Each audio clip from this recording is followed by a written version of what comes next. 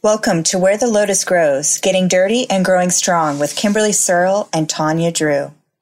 As integrative sustainable movement educators and health advocates, our goal is to provide you with evidence-based information gathered from research, experts in the field, and our personal and professional experience to help you advocate for your own health and wellness. Our mission is to collaboratively navigate the thick, muddy waters of life to empower, accept, and cultivate our most authentic selves.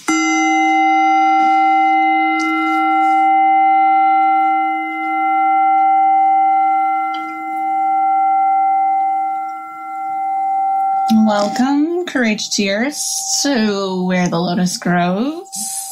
I'm Tanya Drew. And I'm Kimberly Searle. Today we are looking at musculoskeletal conditions, part 3. We're going to talk today about the hips and the pelvic floor.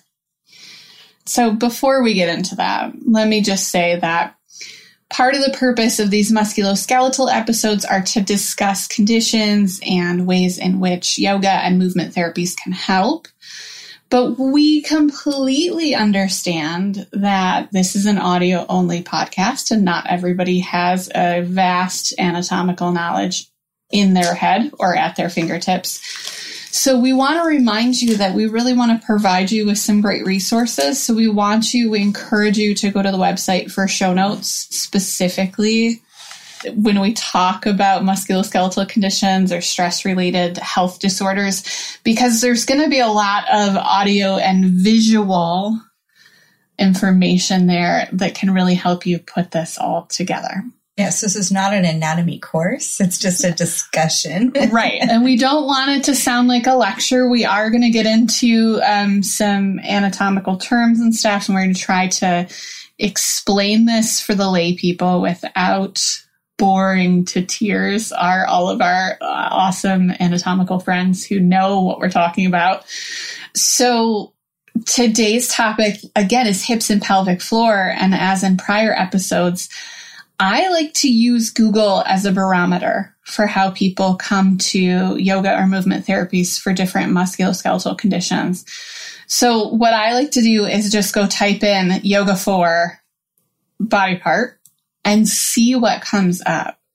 So when I type in yoga for hip, we get pain, bursitis. These are like the top ones.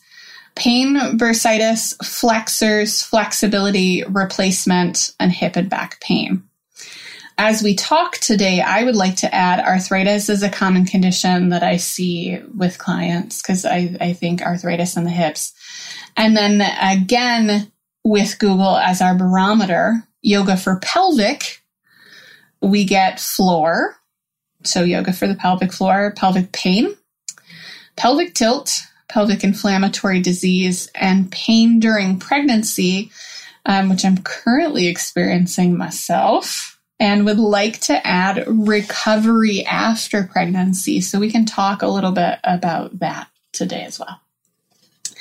So let's dive right in with anatomy, starting with the hips. Do you want to take this part, Kim, or do you want me to do this part and you work on more pelvic structure? I feel like we have different strengths there. Different strengths when it comes to this. Well, I just want to say this is just a brief kind of brushing over because in the yoga world, I think you have Yoga Body, written by Judith Lasater, is a really good book. And in chapter 8, she talks a lot about the pelvis, the hip joint, and the femur. I also like Eric Franklin's work, Pelvic Power, because he uses imagery for you to understand how all of your bones and joints and muscles work together. And then I look to David Wise and Rodney Anderson and Leslie Howard. Leslie Howard talks more about liberating your pelvis.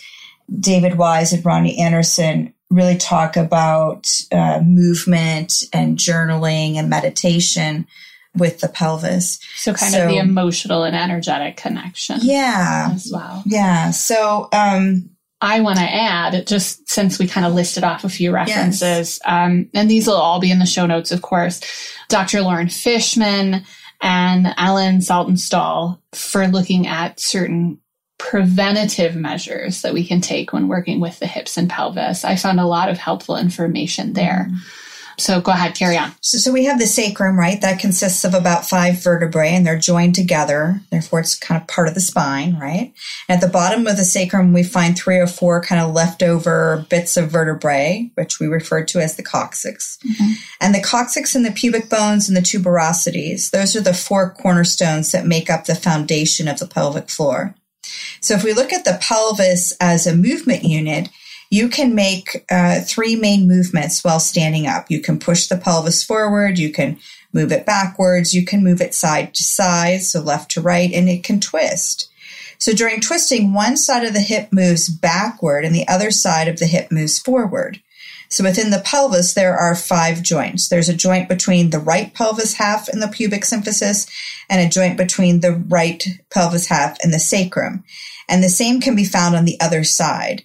Now, the pubic symphysis joint is not really a real joint because it consists of this fibrous cartilage. That's like right in the middle, right? Yeah. Okay. And it doesn't allow a lot of movement. So the joints between the pelvic bones are also known as the sacroiliac articulation, or the SI joint, is actually a real joint. And the SA joint has some characteristics that are particular to it. So one side is facing the iliac bone is covered with fibrous cartilage, which can often be found in taunt joints. And the side facing the sacrum is covered with cartilage, which is typically kind of like a flexible joint. So thus you could say that the SI joint has 2 faces. One is very strong and stable, and one is very supple and flexible. And with these 4 joints, right, so we have 2 of the PSJs and 2 of the SAs, they partner in a closed chain, which means if one changes in their position, one of the other joints is affected and it also moves. And then the 5th joint is the pelvis, is between the sacrum and the coccyx. So the coccyx can move forward and back around this joint, which changes the tension in the pelvic floor muscles. So sometimes this coccyx is broken, it gets folded in. We hear a lot of women with pregnancy, right? My baby got hung up on the coccyx. And as we age, it becomes ossified.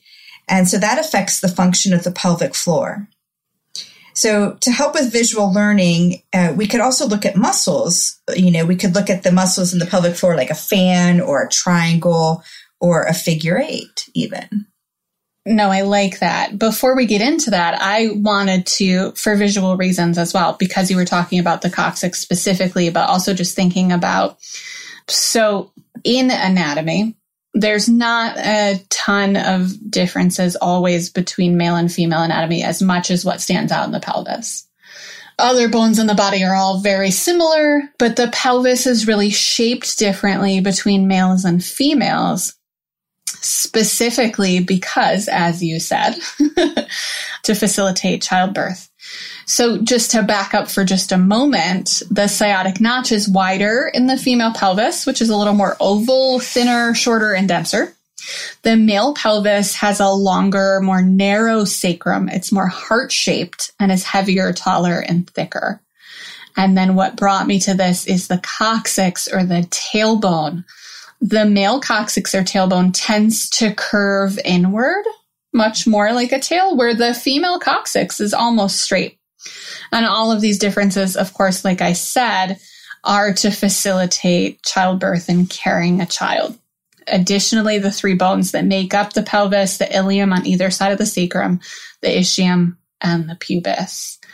And now, Kimberly, the muscles of the pelvic floor, please. Well, I think that's true. And I was looking back at my notes from taking experiential anatomy with Mary Richards and the Lassiters. And one of them had said, the building codes are different from a male pelvis to a female pelvis. And the pelvis is directly related to the endocrine system, which we want to keep that pelvis as an intact ring. So even if the pelvises are different, there's a bowl in there, and we don't want to break the bowl. Right. As we're creating movement with them. Just looking at some of the muscles, the fan muscles, we can imagine that if we imagine the handle of the fan kind of originates at the coccyx, then the fan muscles kind of radiate out from there to do 2 different points, like the levator ani, which in English means the anus lifter. Right.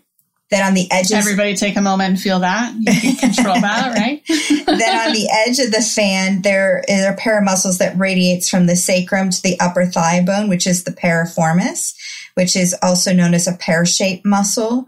Now, it's not technically part of the pelvic floor, but it's important for tone and positioning. And then we have its neighbor, right, the CG of the piriformis. And so it stretches from the coccyx to the spine of the ischium. And then further inward, we can go to the iliococcyx, the IC, and its attachment point can be found on the ilium on the inside of the bone and that fascia. So we have those gliding positions there. And so, Kim, when we think about pelvic floor muscles, so a lot of times the pelvic floor muscles are described, and maybe a little rudimentary so, as perineal muscles, or as, you're going to activate those when you're holding back the flow of urine is always what we're told. But it's really much more complex than that, right? There's a lot more to it. The urogenital diaphragm that you're talking about is more like a triangle muscle, right? And that runs in front of the fan and stretches at a right angle to the fan. That's your deep transverse perineal muscle. Kind of maybe in front when you think about stopping the flow of urine and kind of drawing up and in. That's a little more near the front of the pubic bone versus that levator ani, that anus elevator. Right, more towards the back. Is a little more towards the back. And that's maybe a little more clenchy. Not in the glutes, but that, if you're stopping the flow of other things. Or more triangles that you can be aware of is the perineum triangle. Has 3 muscles on it with kind of tongue twisting names, which I am not the best at. So please forgive me if I do not pronounce these. I think that what's more important is that we offer the resources so the listeners can go find them. So there's the ischium cavernous muscle, the IC, the bulbi spongiosus, the cavernous muscle, which we could refer to as the BP, and the superficial transverse perineal muscle, the TBS. And these form the outer layer of the pelvic floor. So from a visual point of view, there are 2 more triangles laying on the big perineal triangle. So geometry fans will kind of love to look at pictures of that. And the bulbi spongiosus muscle, kind of looks like that figure 8. Yeah. And so is that slightly different in ladies than in men? Well, men think that they don't have a pelvic floor, but we all have a pelvic floor, right, that makes up this sling kind of at the base of our torso that holds our organs up and in. The difference is that females have a cutout for the vagina, which that can make things a little less stable. Of course. But, men need to know about their pelvic floor too, and it being strong. And that leads us to, as we are discussing, I know we're discussing the anatomy, and I want to talk about the anatomy of the hips as well. But while we're here, let's talk about the pelvic floor. Why is it important? Why is there now? I am asking this facetiously as a pregnant woman right now who is a month and a half away from giving birth. I know why it's so important. Your pelvic floor is so important.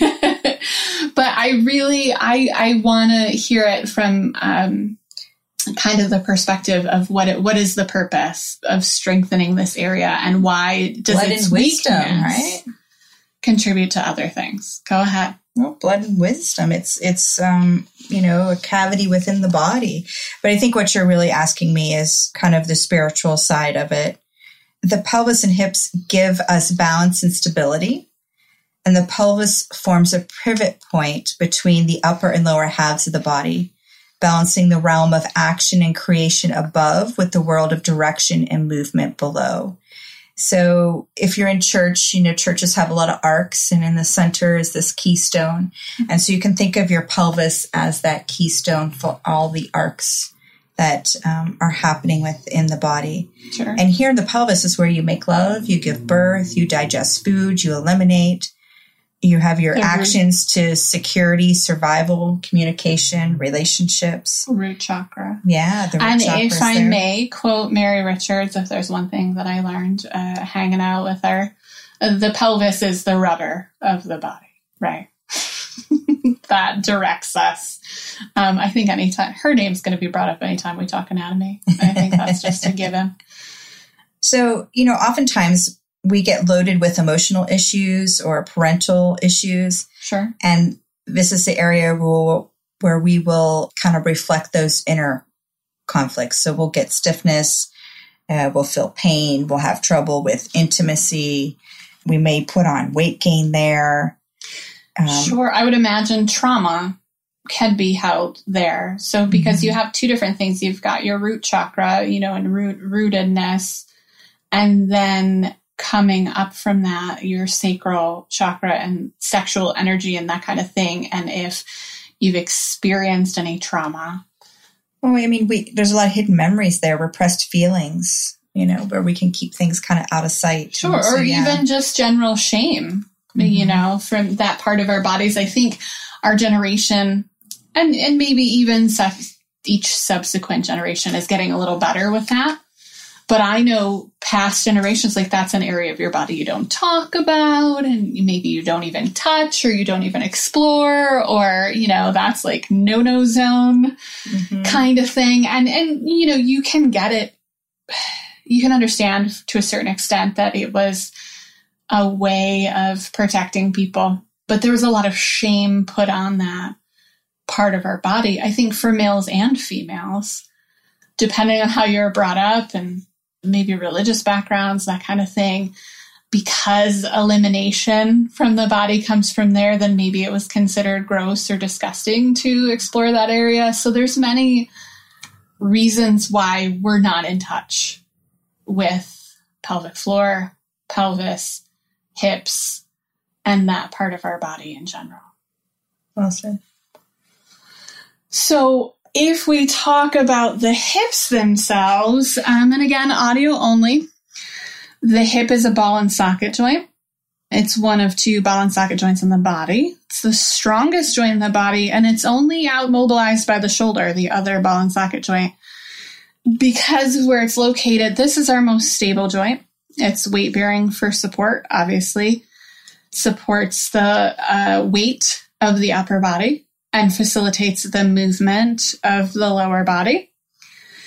Thinking a little bit about the hip bones that we've already discussed, the ilium and the ischium, the head of the femur, which is the ball of the ball and socket joint, fits into the acetabulum, which is the socket of the ball and socket joint.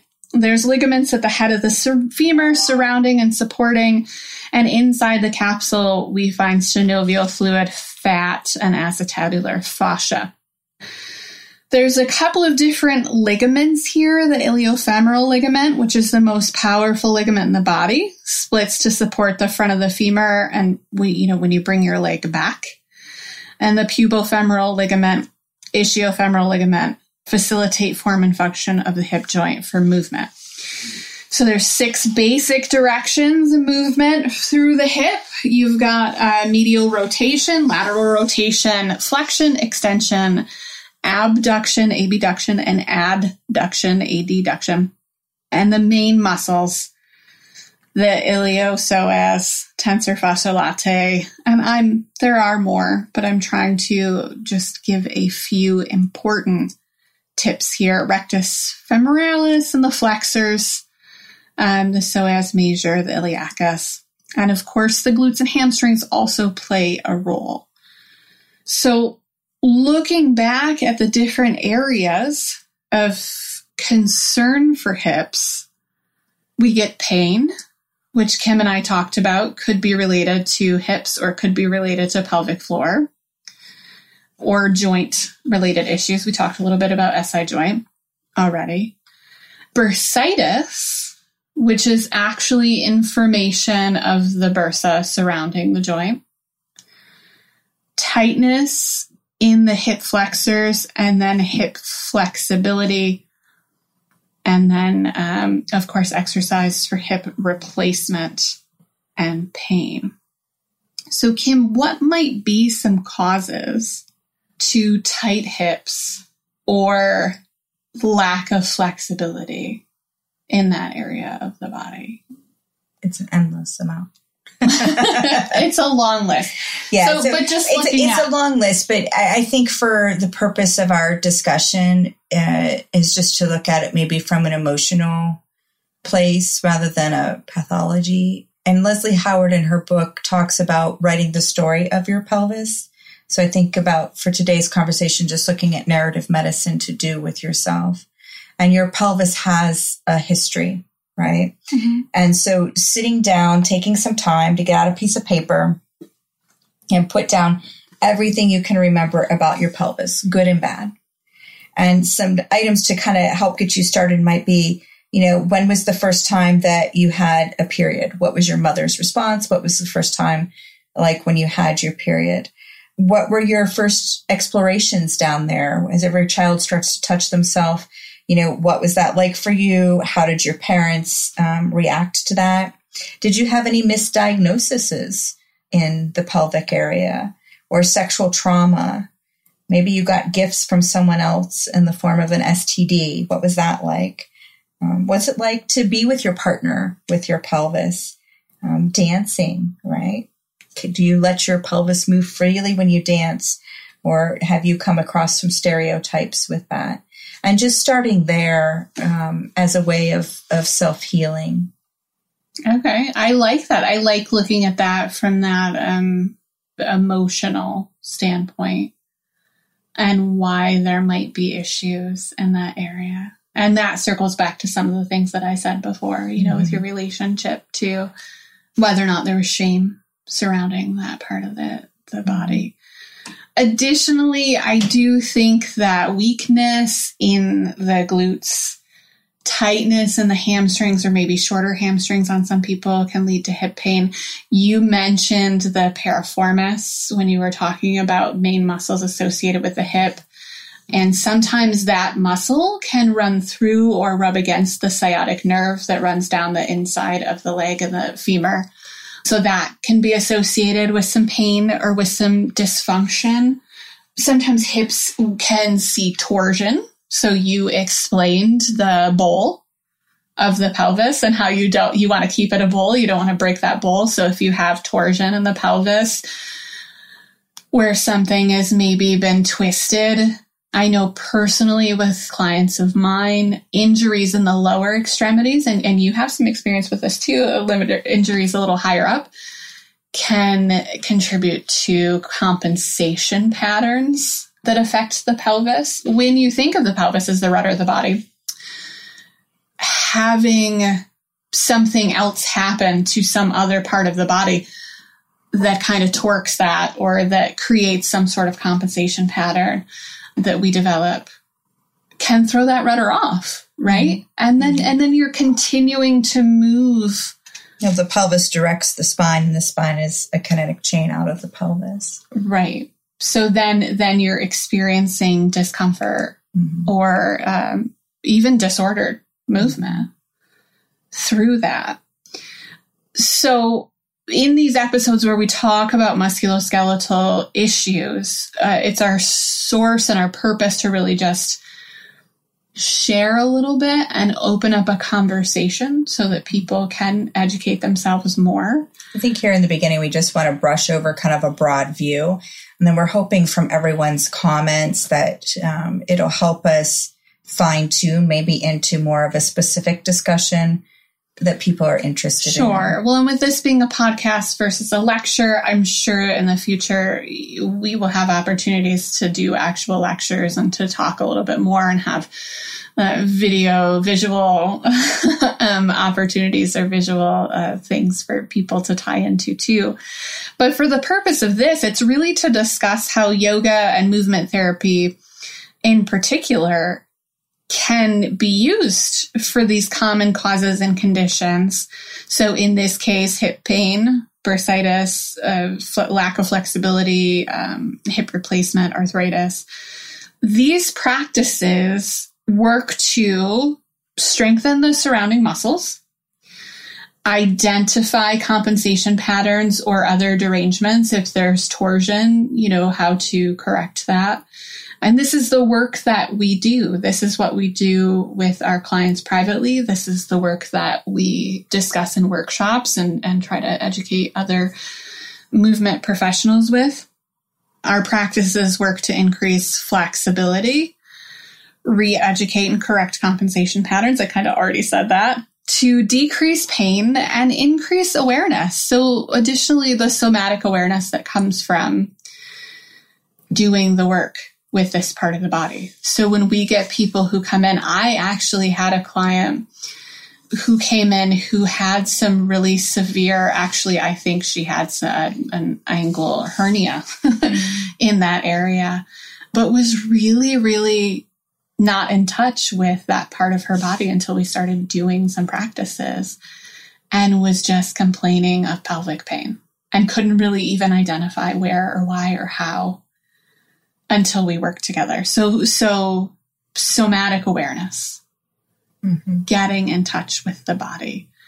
And additionally, I don't want to get into it too much with this particular episode as we kind of carry on, because we've talked about so much already, but the role that the psoas plays in the body. So the only muscles that connect upper and lower body, we think of the pelvis as the rudder. You have these muscles that run from the low back down to the inside of the hips, the head of the femur, that play a really important role, both physically and energetically as well. Yeah, I teach a whole course just on the psoas, and the psoas is, if you think of the spine like a mast to a sailboat, the psoas are the stay wires that come off. Right. And so kind of important if you do say. So in conclusion, kind of the take-home opinion with this. Oh, and we didn't get to discussion points as we did this. We talked about the pelvic floor and pain, a little bit about tilt, pregnancy. One of the things that I hope to discuss, maybe in a later episode, is a little bit about development of pelvic floor strength after pregnancy and recovery for after giving birth, because I think that that's really important. And I've heard that in other countries, they actually offer PT for pelvic floor as part of postpartum treatment. And I'm just and that's not standard care for us here. Well, it's not standard care. I don't even think knowing what your pelvic floor is part of standard care here in the United States. So I would be excited to talk more about that. But as we're wrapping up with the take-home opinion, yoga and other movement-based therapies are great for understanding your anatomical needs, educating the self. They're obviously important for preventative medicine. So a lot of asana practice can help you to gain that flexibility and mobility in the hips and the pelvis, but also really educate yourself on what your limitations are. They can teach you self-compassion with injury and recovery, like with childbirth and et cetera, or hip replacement. And also, I think one of the things that yoga in particular, and probably why I'm so drawn to it, teaches you acceptance of changes associated with all of these. So you learn not just connection with your body, but I really think that one thing that yoga teaches that I don't know about other modalities is acceptance within the body and what you're personally capable of. Yeah, I think if pelvis has stability, inversions have helped me immensely in my pelvic floor health. And it's a great place to explore and to become more familiar with. So, as always, we want to hear from you. So if you have some information or would like to share anything about your hips and pelvic floor, we'd love to hear from you on our website, wherethelotusgrows.com. Also go there for resources specifically for this episode and all of our musculoskeletal episodes, we really want to provide you with different areas, books and resources and videos where you can learn more about your anatomy and practices. And of course, if you're in our area and you want to work with us with any of these, then you can find our information there as well. As always, we want to just in general get your feedback about how you're enjoying the podcast so far. So please review us on iTunes or other social media platforms, other podcast platforms. Can't tell that I've been talking this out for a while today because I feel like I've said this a bajillion times, but we really want to hear from you. We really want your feedback, and be on the lookout, I think, for more content coming soon in the form of a Patreon that we hope to share with you. So we look forward to hearing from you. Bye, guys. Thank you for listening to Where the Lotus Grows. Join us in further conversations. We believe that you bring valuable knowledge to this community.